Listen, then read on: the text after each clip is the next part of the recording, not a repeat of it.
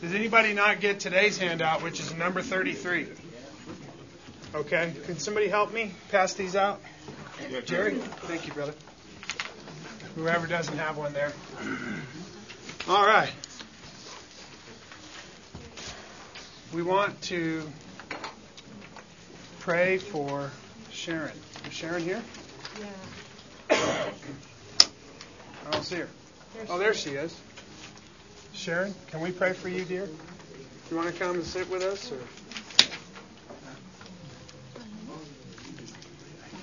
Sharon's mom had a diagnosis this week that's not good.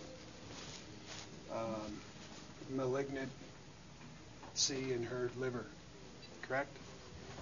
And so we just want to lift her mom up and pray for her and ask God to be gracious. Amen? God our Father, Lord, we are so thankful that you are our God. Indeed, Lord, you hold life and death in your hands. God, your power is exceedingly great. Your love and your mercy are hard to describe. They are so vast. And we're so thankful, dear God, for you. Lord, we do look to you this morning in the midst of this trial. We pray, dear God, that you would have mercy upon Sharon's mom. Lord, we ask if it be your will that you would grant her many more days to be with us. Lord, give us boldness and the faith to share with her. We pray, oh God, that even now you're moving in her heart, drawing her near to yourself. Dear God, we ask that you'd have mercy upon her soul. Lord, that you'd open the eyes of her heart to see the light of the gospel of the glory of Christ. We pray, Father, that you would just work in her heart and draw her very near to yourself, oh God. Lord, we just pray that all of us Christians would gather around, that we would be loving even as you are loving, God, that we would serve and help and minister to the needs that are here. We pray, dear God, for our dear sister Sharon and her family, that you would comfort them in this trial, that you would be very near to them, indeed a very present help in time of trouble. And Father, we do thank you that you are the God of all peace, the God of all comfort, and that, Lord, we can cast our cares upon you because you care for us. And so we thank you, Lord, for the privilege of bringing this need before you. Please bless our time this morning as we study your word. Cause us to grow in the grace and knowledge of your Son, Jesus. In his name we pray. Amen.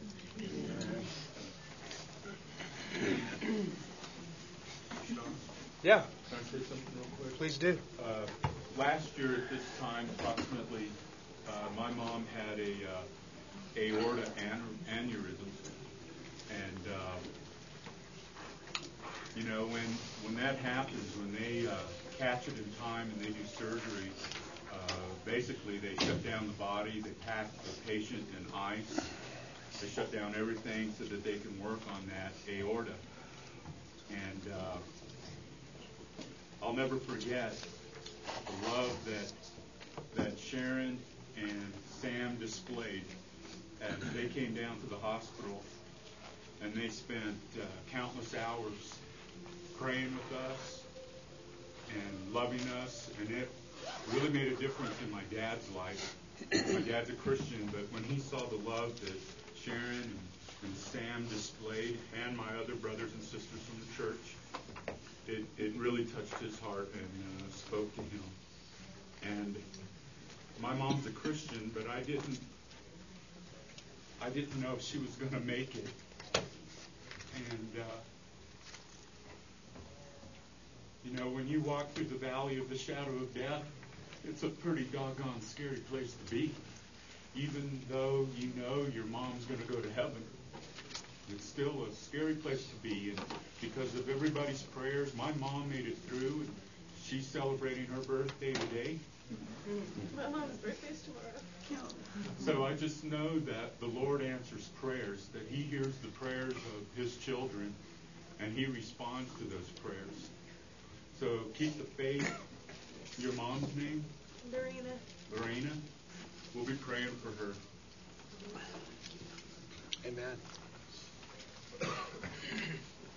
Amen. Praise the Lord. Okay. So we'll get started here. Okay, so we're back in our study of Ephesians. And we have so far gotten through chapter 4, verse 24. And I'm going to go ahead and read this morning from Ephesians chapter 4, starting in verse 17. I'm going to read through the end of the chapter. Ephesians chapter 4, 17 and following. So this I say and affirm together with the Lord, that you walk no longer just as the Gentiles also walk, in the futility of their mind, being darkened in their understanding, excluded from the life of God because of the ignorance that is in them, because of the hardness of their heart. And they, having become callous, have given themselves over to sensuality for the practice of every kind of impurity with greediness. But you did not learn Christ in this way, if indeed you have heard him and have been taught in him, just as truth is in Jesus, that in reference to your former manner of life, that you lay aside the old self, which is being corrupted in accordance with the lusts of deceit, and that you be renewed in the spirit of your mind, and put on the new self, which in the likeness of God has been created in righteousness and holiness of the truth. Therefore, laying aside all falsehood, speak truth each one of you with his neighbor, for we are members of one another. Be angry and yet do not sin. Do not let the sun go down on your anger, and do not give the devil an opportunity. He who steals must steal no longer, but rather he must labor, performing with his own hands what is good, so that he will have something to share with the one who has need. Let no unwholesome word proceed from your mouth, but only such a word as is good for edification, according to the need of the moment, so that it will give grace to those who hear. Do not grieve the Holy Spirit of God, by whom you were sealed for the day of redemption. Let all bitterness and wrath, anger and clamor and slander be put away from you, along with all malice. Be kind to one another, tender-hearted, forgiving each other, just as God in Christ also has forgiven you. Amen? What glorious words. Would you agree? So here we are back in Ephesians chapter 4. And you remember that we're in the latter half of the book of Ephesians. And the instruction is becoming very practical. He's beginning to talk about because of who we are in Christ, and that we have been made new creatures in Christ, that now we are to live in accordance with who we are. He is beginning to talk about us practicing the deeds of the new man, who is a man created in the likeness of God, he says, in righteousness and holiness of the truth. And so now he's beginning to give us a very detailed description of what that living and that walking and that acting looks like. And in order to do so, you remember that he draws a tremendous contrast between the old former way of life that we had as Gentiles, and then he talks about the new man. And he draws this great contrast between the thinking patterns of the old man and the thinking patterns of the new man. And he says, you can no longer live like the new man who thinks like this. Therefore, you can no longer live like the old man of sin, who is darkened in his understanding. You can no longer live like him who thinks like this, who is darkened and has a futile thinking pattern, right? But rather, he says, you are the new man, and you are to think in accordance with the truth that is in Jesus, which is a righteousness and a holiness of the truth. And then he goes on to begin to tell us what that looks like, what that behavior looks like. And he says, you must no longer walk as the Gentiles walk. Instead, you are to. And he goes into this whole big, long discourse of the righteous and the holy acts of the new man. And again, it's going to get very practical. He's telling us specifically how we are to behave, what we are to do, and what we are not to do. If you will, here's a big list of do's and don'ts for the Christian. It's getting very practical. But what he does throughout the rest of the chapter here is he keeps drawing these contrasts so that we can see and understand the things he's saying. Remember how we talk about how the Apostle Paul is just a master of contrast. And he shows us, that thinking pattern of the Gentile, and he holds that in contrast to the thinking pattern of the new man of righteousness and holiness. And throughout, you'll see this in these verses, these following verses. If you look at verse 25, look what he says. He says, lay aside all falsehood and speak the truth. It's a contrast, right? He says, he who steals, verse 28, must steal no longer, but he must labor, performing with his own hands so that he will have something to share. And so, the contrast here is between stealing and sharing, right? And he goes on, let no unwholesome word proceed from your mouth, but only such a word as is good for edification. So here the contrast with our speaking, right? Don't speak unwholesome words, he says, but words that build up, words that edify. Right? And right on down through the chapter, he keeps drawing these contrasts. If you look in verse 30, he says, do not grieve the Holy Spirit of God. Right? And he draws a contrast with that down in verse 2 of chapter 5, where he says that Christ's love was a sacrifice to God as a fragrant aroma. So rather than grieving the Holy Spirit, the love of Christ is a pleasing aroma to God, right? And he keeps drawing these contrasts throughout the rest of the book here. And it's just a fabulous way to teach us, to show us the great contrast between the former self and the new self. And so, just as a way of review, looking at the last part of verse 24, he says, and put on the new self, or this is actually verse 24. He says, put on the new self, which in the likeness of God has been created in righteousness and holiness of the truth. And this is where we ended last week, but what we were saying was, listen, regeneration is no small thing. What has happened to you if you are born again is something miraculous and profound. You have been created anew in Christ and given a new nature, the very nature of God. And if any man is in Christ, he is a new creation. Old things have passed, new things have come.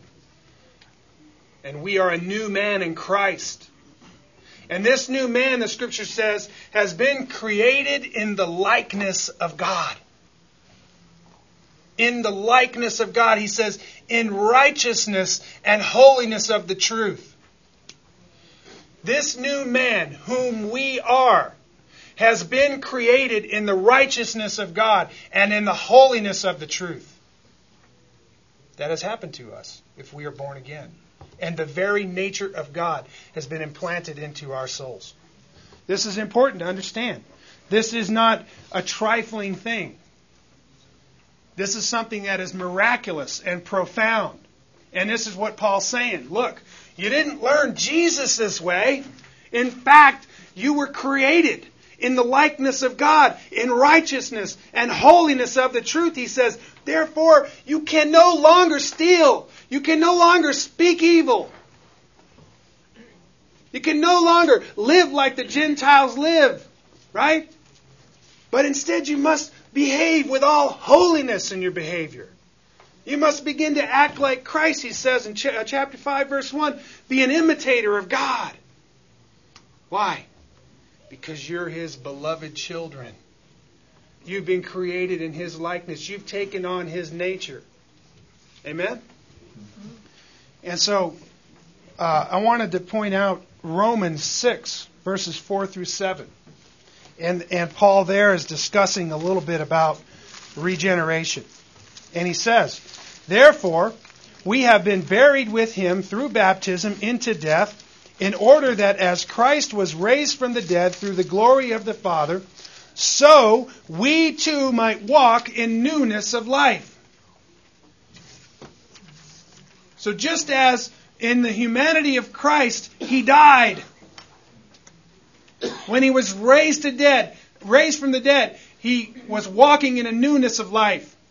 He was walking in a spiritual body, an immortal body. A body which was no longer subject to sin. He's saying in that way, we are to walk in newness of life. And that our old man is to die and be crucified with Christ, even as His body was crucified. He says, verse 5, "For if we have become united with Him in the likeness of His death, certainly we shall also in the likeness of His resurrection.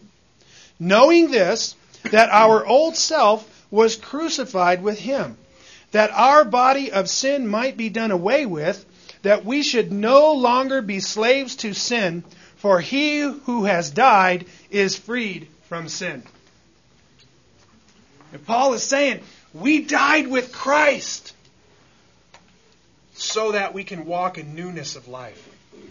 And this is the very thing he's telling the Ephesians when he says, you must no longer walk as the Gentiles walk. Instead, you are to behave in righteousness and holiness of the truth. And that, if you will, begins his discourse in verses 25 and pretty much on through the end of the book. Because he is going to begin to describe what that holy behavior looks like. He's going to talk about all of our human relationships. He's going to talk about all of the things that should exist practically within the body of Christ and how we are to interrelate with one another. And he gets very descriptive. And then there, starting in verse 25, he says, "Therefore." Now what is the therefore? Because of our newness in Him, because we are righteous and holy, because we've taken on God's nature. Amen. Then this follows. Therefore, because of verses 20 through 24, because we didn't learn Jesus this way, right?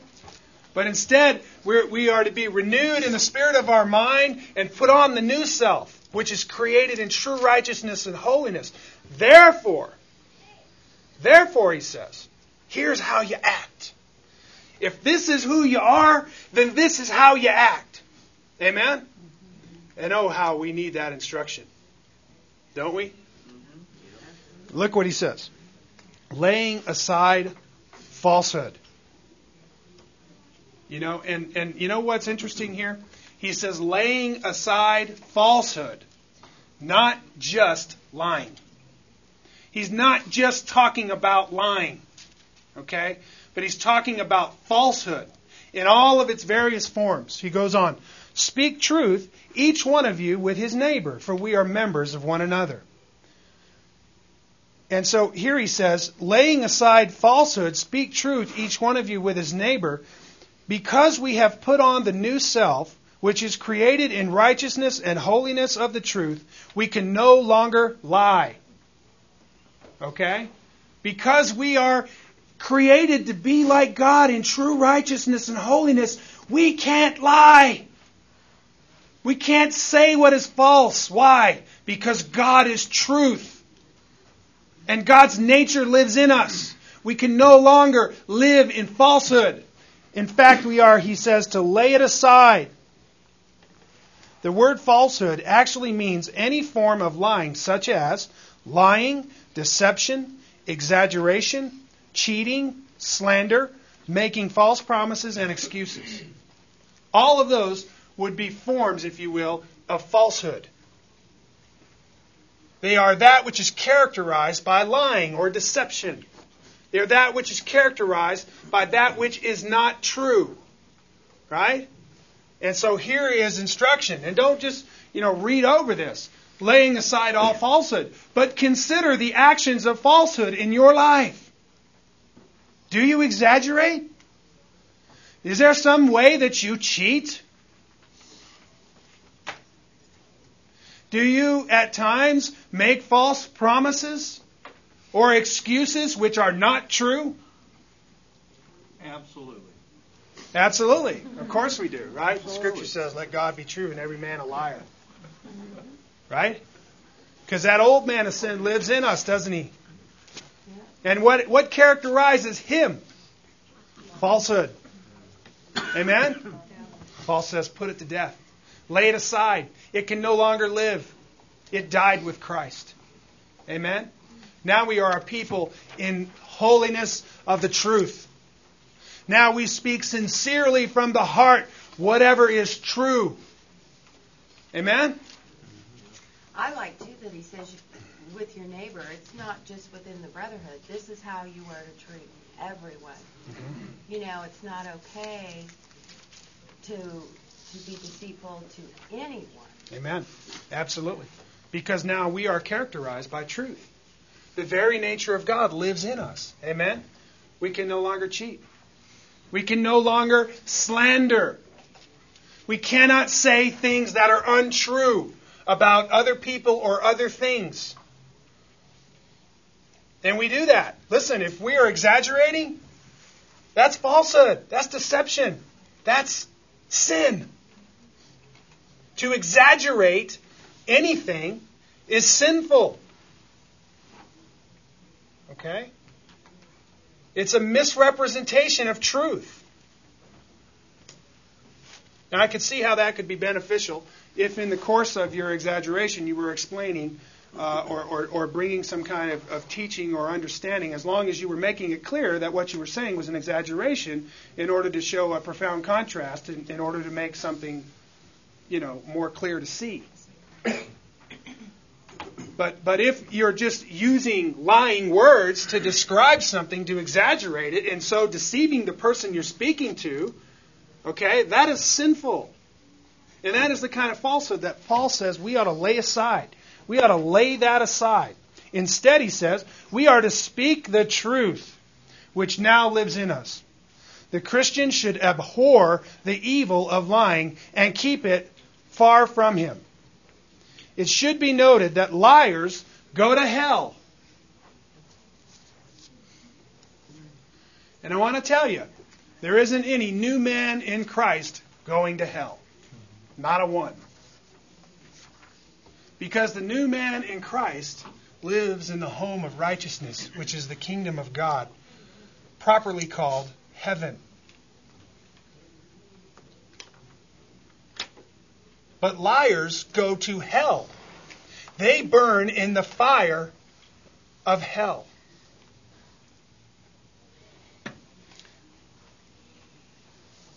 That's pretty profound.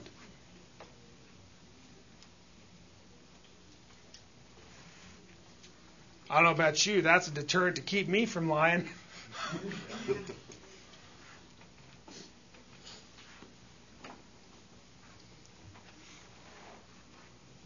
Lying is also the native language of the devil.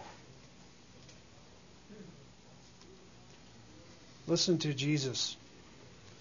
He says in John 8:44, "You are of your father the devil, and you want to do the desires of your father.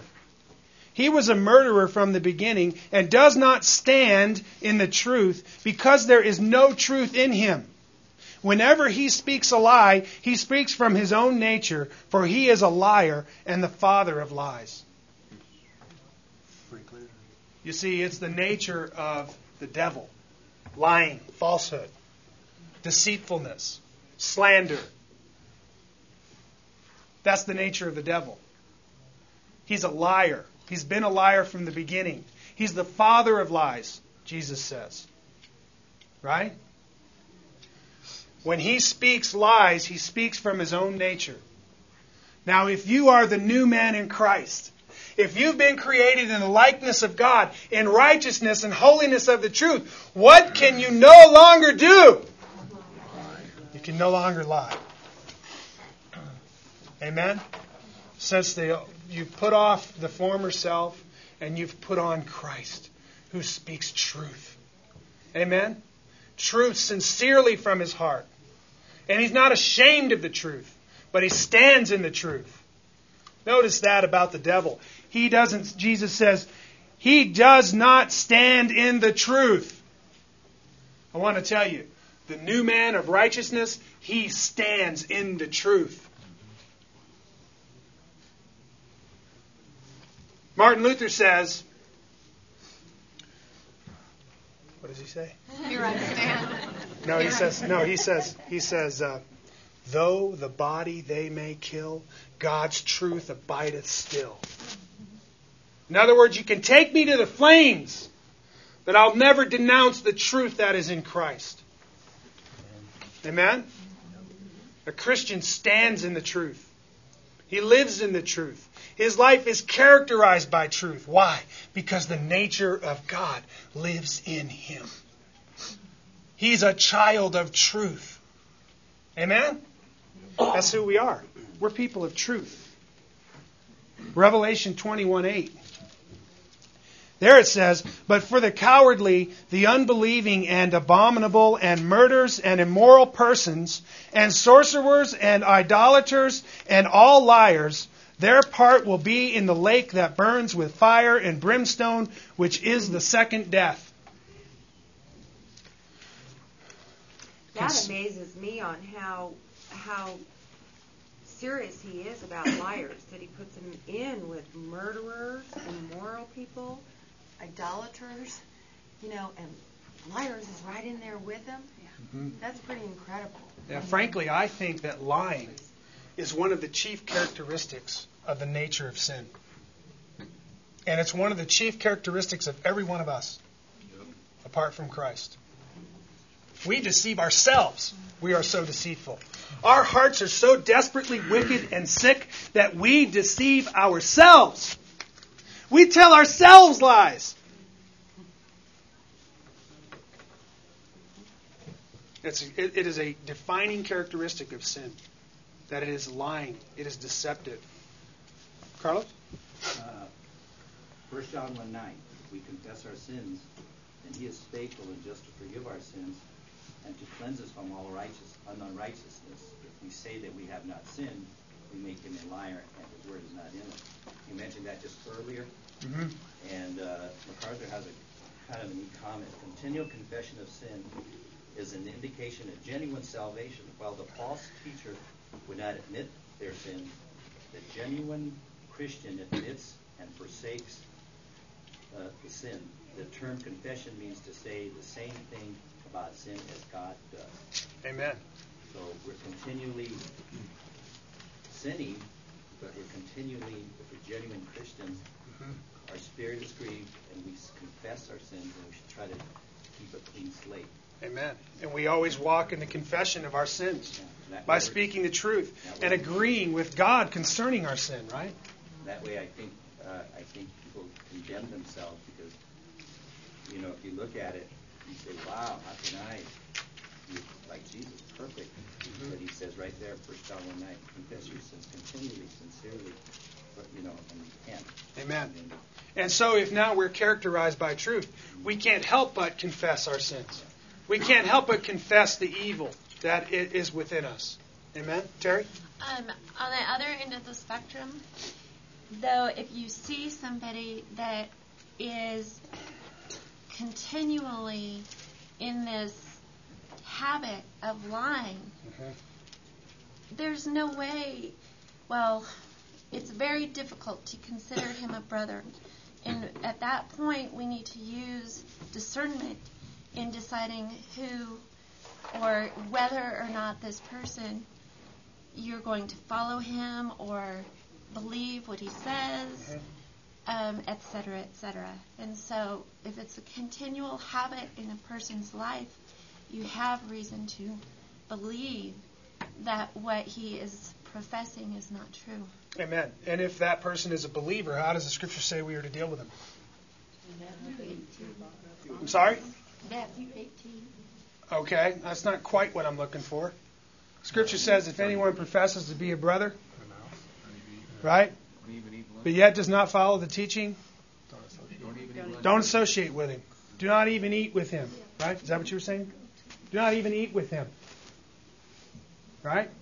You think that it's not important that we discern the way that we live among the body? You think that it's not important that the way that we treat one another, the way that we hold one another accountable? Don't you know that one little bit of yeast leavens the whole lump? Right? Read 1 Corinthians 5. You see these principles. You think it's not important? You know, a lot of people will say, "Judge not, lest you be judged." You know, who are you to judge your brother? Right? Taking that scripture out of context. Listen, it's very important that you judge within the body of Christ. And that we hold one another accountable for what? For righteousness and holiness of the truth. Why? Because we are members together. And if one part sins, the body is defiled. Amen? Instead, what must we do? We got to lay aside falsehood. We got to speak the truth in love. We got to stop stealing and start working and sharing with one another. We're all working together in mutual edification so that the body may be built up. What happens when one in the body is sinning? It corrupts. It's destructive. Okay? And it's not that we go to our brother and beat them over the head with the Bible and condemn them. Right? What does the Bible say? If anyone's caught in a sin, let those who are spiritual go to such a one in a spirit of gentleness, seeking to restore them. Amen? Amen. And that's how we're to treat one another. Tender-hearted, he says. Be kind to one another. Tender-hearted, forgiving whatever grievance you may have against one another. Amen? But we must be relentless in pursuit of the righteousness of Christ among us. Even in our own hearts and minds. First and foremost. Amen? Lying here. Shaan, Yeah. that's probably the true test right there, is if brothers or sisters in Christ goes to that person and confronts him. That's probably the true test, whether or not the man or the person has the Holy Spirit living in them, because the example in 1 Corinthians 5 has to do with that man with his mother-in-law. Mm-hmm. And then in 2 Corinthians, you see that he repented and changed his ways. Mm-hmm. So if anyone in this room had some blatant sin and, we confronted that person, I know if you guys came to me and confronted me, that it would be very convicting. And if the Holy Spirit really lives inside of you, you would say, you're right, I'm wrong. Help me to repent. Mm-hmm. Amen. As opposed to saying, mind your own business. That's my business, not yours. Get out of my face. Very much characteristic of the modern culture we live in. Right? Who are you to tell me how to live? Who are you to impose some kind of standard upon me? Amen? That's not who we are as the family of God. Listen, we have been created in righteousness and holiness of the truth. Shall we now defile ourselves by sinning? We've all corporately come together being shown the mercy of God through repentance and faith. Shall we now sin? May it never be. And friends, when we do, we have a loving family of concerned brothers and sisters who are here to help carry our burdens and help us with our infirmities and bring healing to our wounds. Amen? I understand these things are kind of difficult. Okay? But it's important. It's extremely important. Here Paul is laying down a standard for our behavior. Shall we shoot for anything less? No. Amen. Okay.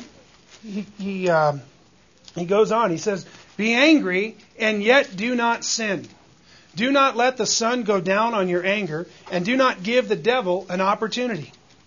Paul points out two important things about anger. One, that there is an anger which is not sinful. This kind of righteous anger is activated by sin which is destructive to people and dishonoring to God, and it is born out of a hatred for evil. Okay? There is a righteous anger. There is a righteous indignation, which is activated by what? By a hatred of sin. Why? Because sin is destructive. Sin wounds, it tears down, it destroys, it steals, it robs, it kills. Sin is the enemy of God and of man. Sin is the reason why the world is so miserable. Amen? And so, if you will, in the character and nature of God, there is a tremendous and extreme anger towards sin. Okay? Of course, God is very patient. And God is very self-controlled. Right? Because if He wasn't, we'd be toast. Amen? But He's not. God is very gracious. God is very patient. God is very merciful. Right? But He will not endure with man forever. There's coming a day when He's going to put an end to sin completely and finally. Amen? And but look what He says. He says, be angry. What is He telling us? Be angry? Is He telling us to be angry? Over something. Righteous anger. Are you afraid to say yes? Something that make me extremely angry. You know, part of it is a frustration because it's a result of what sin has done. And Amen. It's wrong. And Amen. You just want to stand up and pound your fist and say that's wrong. Yeah. I want to tell you, the apostle is telling you to be angry. Or am I reading something that's not in the text? He does say, be angry. Does he not? But with meekness, and that's where I can't, that's not. I got the anger part down really well. It's that meekness part that hasn't quite grown up yet, Right. So. Well, and he balances his commandment with also the commandment to not sin in it. Yeah. He says, be angry and do not sin. Yeah. Right? Another translation says, in your anger, do not sin. Right? This is more properly, the NAS, I don't know which one you're looking at. This is more properly the translation of the Greek. Be angry and do not sin. Okay? And so the apostle is pointing out, there is a righteous anger. Not only that, there is an anger that should live in each one of us Christians. I don't know about you, but when I see I see the effects of sin in my loved ones, that angers me. I'm angry, not at them. I'm angry at sin. I'm angry for the stubborn, foolish hearts of men, which destroy ourselves with our actions, with our sinful hearts. And I think it can be a great motivator if you can step back from your personal feelings and then let God's Spirit work in you and be a motivator to get in there and do something about the problem. Be part of the solution and not be part of the problem. That's nice little cliches, but if you just react immediately, you're just going to be part of the problem and make it worse. You're sinning. Amen. And that's what you're angry at is sin. Mm-hmm. Step back and try and get God's perspective. Say, okay, God, what can I do about this situation? How can I make righteousness here? Mm-hmm. Where's the answer to this thing, And at times, the expression of righteous anger glorifies God. Right? And of course, you see that in Jesus cleansing the temple. Right? You see the glory of God in the zealous anger of Jesus over sin. Right? And how the people, you ever thought about how that system, that system of selling the doves and all of that, you ever thought about how that was exploiting the poor who were coming to the temple to worship God? Here come these poor people, right, who are clinging to God, and with the very last might that they have, right? These rich religious guys are robbing temples. The very temple of God. Right? What was it that Jesus was really angry about? Right? It was an offensive thing. Extremely offensive thing. And oh, how God was glorified in the cleansing of that temple and in the expression of that righteous anger. Amen? Now, obviously, we've got to be real careful here because I think, like Karen, we got the anger part down real good. Right? Or many of us do. I don't know about you. I've had a tremendous struggle with anger in my life. But meekness also is a fruit of the Holy Spirit. Amen? Which is that power under control, that power under restraint. It's the same word for gentleness as we formerly discussed, right? That gentleness is a power that's under control, under restraint. Debbie? I know in my life, and I think in a lot of teaching, that what people have misconstrued this to be is it's always okay to be angered as long as you handle it correctly and don't let the sun go down and you ask for forgiveness and you move on. And it's really easy to pick this out of context and use it that anger is just okay when it's not. In most of the ways that we as human beings tend to get angry, it's almost always a selfish anger. Amen. And that's where we have to be really careful. I would agree. Righteous anger is self-controlled and kept in check by meekness. Right? So, Paul is saying there is a righteous kind of anger, but he says in it, do not sin. Right? And 2, there is always present the danger of committing sin when angry. Right? Anger motivated by selfish reasons is always sinful and can be very destructive. Anger motivated by selfish reasons is always sinful. It's focused on self. It's not focused on the benefit of others or on the glory of God, for that matter. Well, I just look at the verse ahead, or before it, in verse 25. Speak truth, each one of you with his neighbor. And then he's saying, be angry and do not sin. And I'm thinking, really, the only reason that we have to be angry is if the truth is being compromised. Mm-hmm. And our anger should only come from that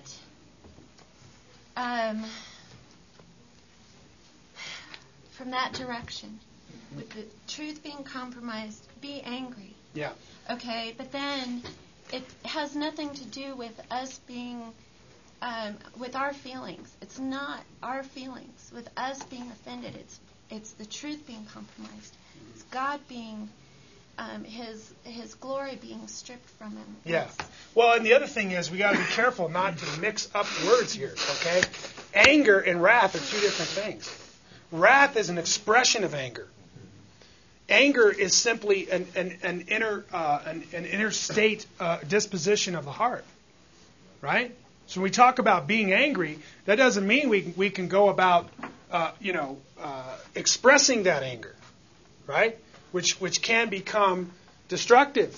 And here's where the temptation is. When we begin to express that anger, if that anger is selfishly motivated, that's going to defile. That's not going to build up. That's going to tear down. That's going to destroy. Right? And so we have to be careful to understand what's being said here. Paul's not saying go find every dirty temple you can and cleanse it. Right? He's simply talking about that disposition of the heart which is offended when the honor and the glory of God has been maligned. Right? And so it's an inner disposition of the heart, which I agree with Rosie. It's a tremendous motivator then to righteous living or to righteous speech. If we're angry over sin, then maybe we will, in our meekness, will go and minister in that area very gently, seeking to restore and serve and love and comfort. Right? That anger can be a motivator. It should be a motivator. Right? So don't get that mixed up. Because we're angry doesn't mean we have the right then to express that anger. And in the expression of that anger, that's where we have to be very careful. Right? I was just going to say, it reminds me of the Reformation. Because Luther was very angry about what was happening in the Catholic Church. And there were several people like-minded with him. And, he was using Scripture, and he had a righteous anger. But then some of the followers of Luther misinterpreted, and there was a lot of horrible destruction that happened in the aftermath of Luther making that great stand. Mm-hmm. And then they were going in and just killing poor peasants and going into churches and burning and just not at all, of course, what Luther was calling people to do by any means. And so, to me, in my mind, as I'm sitting here listening to you, it's kind of like, a good example of the righteous anger and a good example of anger gone amok, just pouring out wrath on people. And Amen. Anyway. Amen. And so we have to be very careful here. Listen to what James says. James 1:19 through 20. He says, "This you know, my beloved brethren, but let everyone be quick to hear, slow to speak, and slow to anger. For the anger of man does not achieve the righteousness of God." You got that? The anger of man, the selfishly motivated anger of self, does not bring about the righteousness of God. Amen? If you will, the only kind of righteous anger is the anger of God, not the anger of man. You with me? So if there's any anger in you, let it be the anger of God, not the anger of man. Right? Well, as I say, I think in taking that a step farther, the anger being selfish, to me in my life, I mean, every time I've been angry and sinned, I mean, it's pride. It's taking it a step farther than just being selfish. It's pride, pure and simple. I mean, it's your not getting your way. Yeah, I mean, it doesn't matter what it is. Amen. And typically, it's not related to righteousness or Amen. God's name being blighted. I mean, that's the high road. Okay, and we all want to be there and say, when I get angry, I'm angry over that. But for the most part, it's your own. We're angry because our neighbor's dog is barking in the middle of the night. Amen. And the so sun has already gone down. The exhortation then.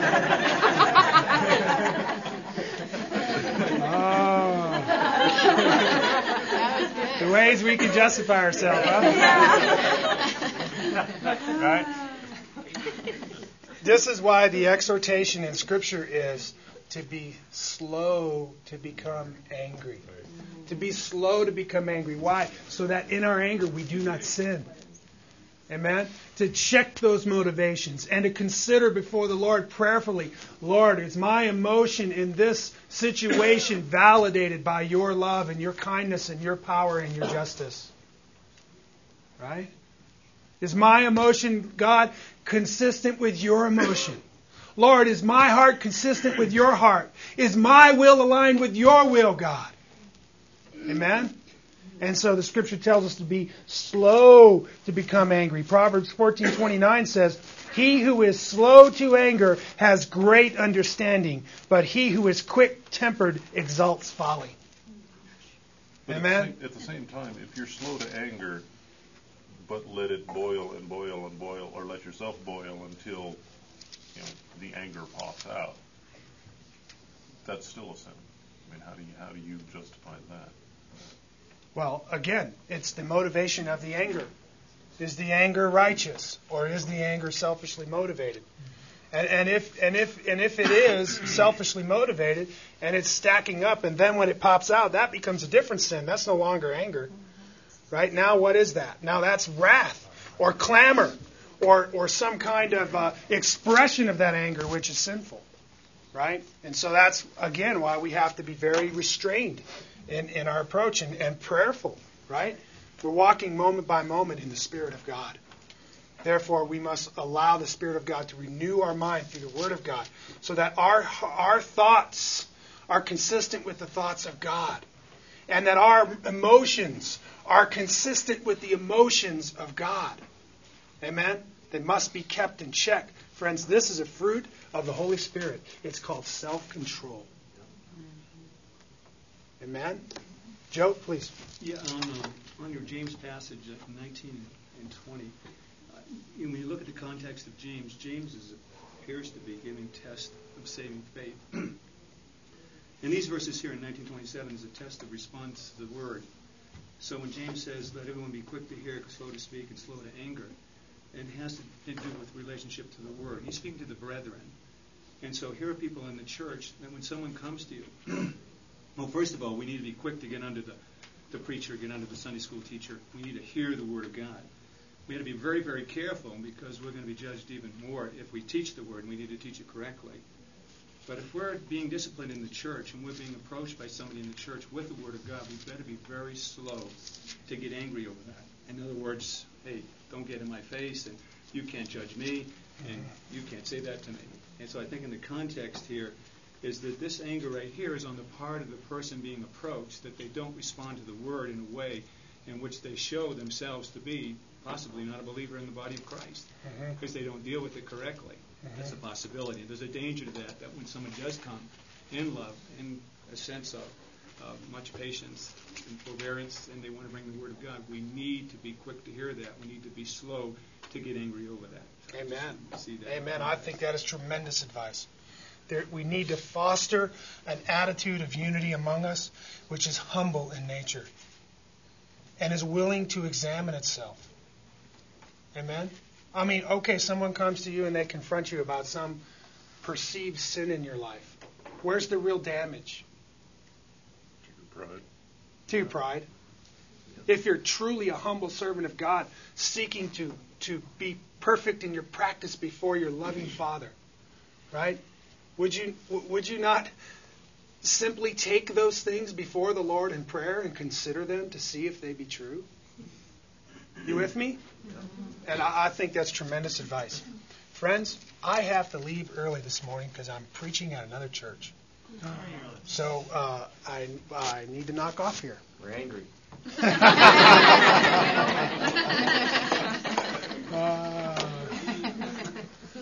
So I'm going to go ahead and pray.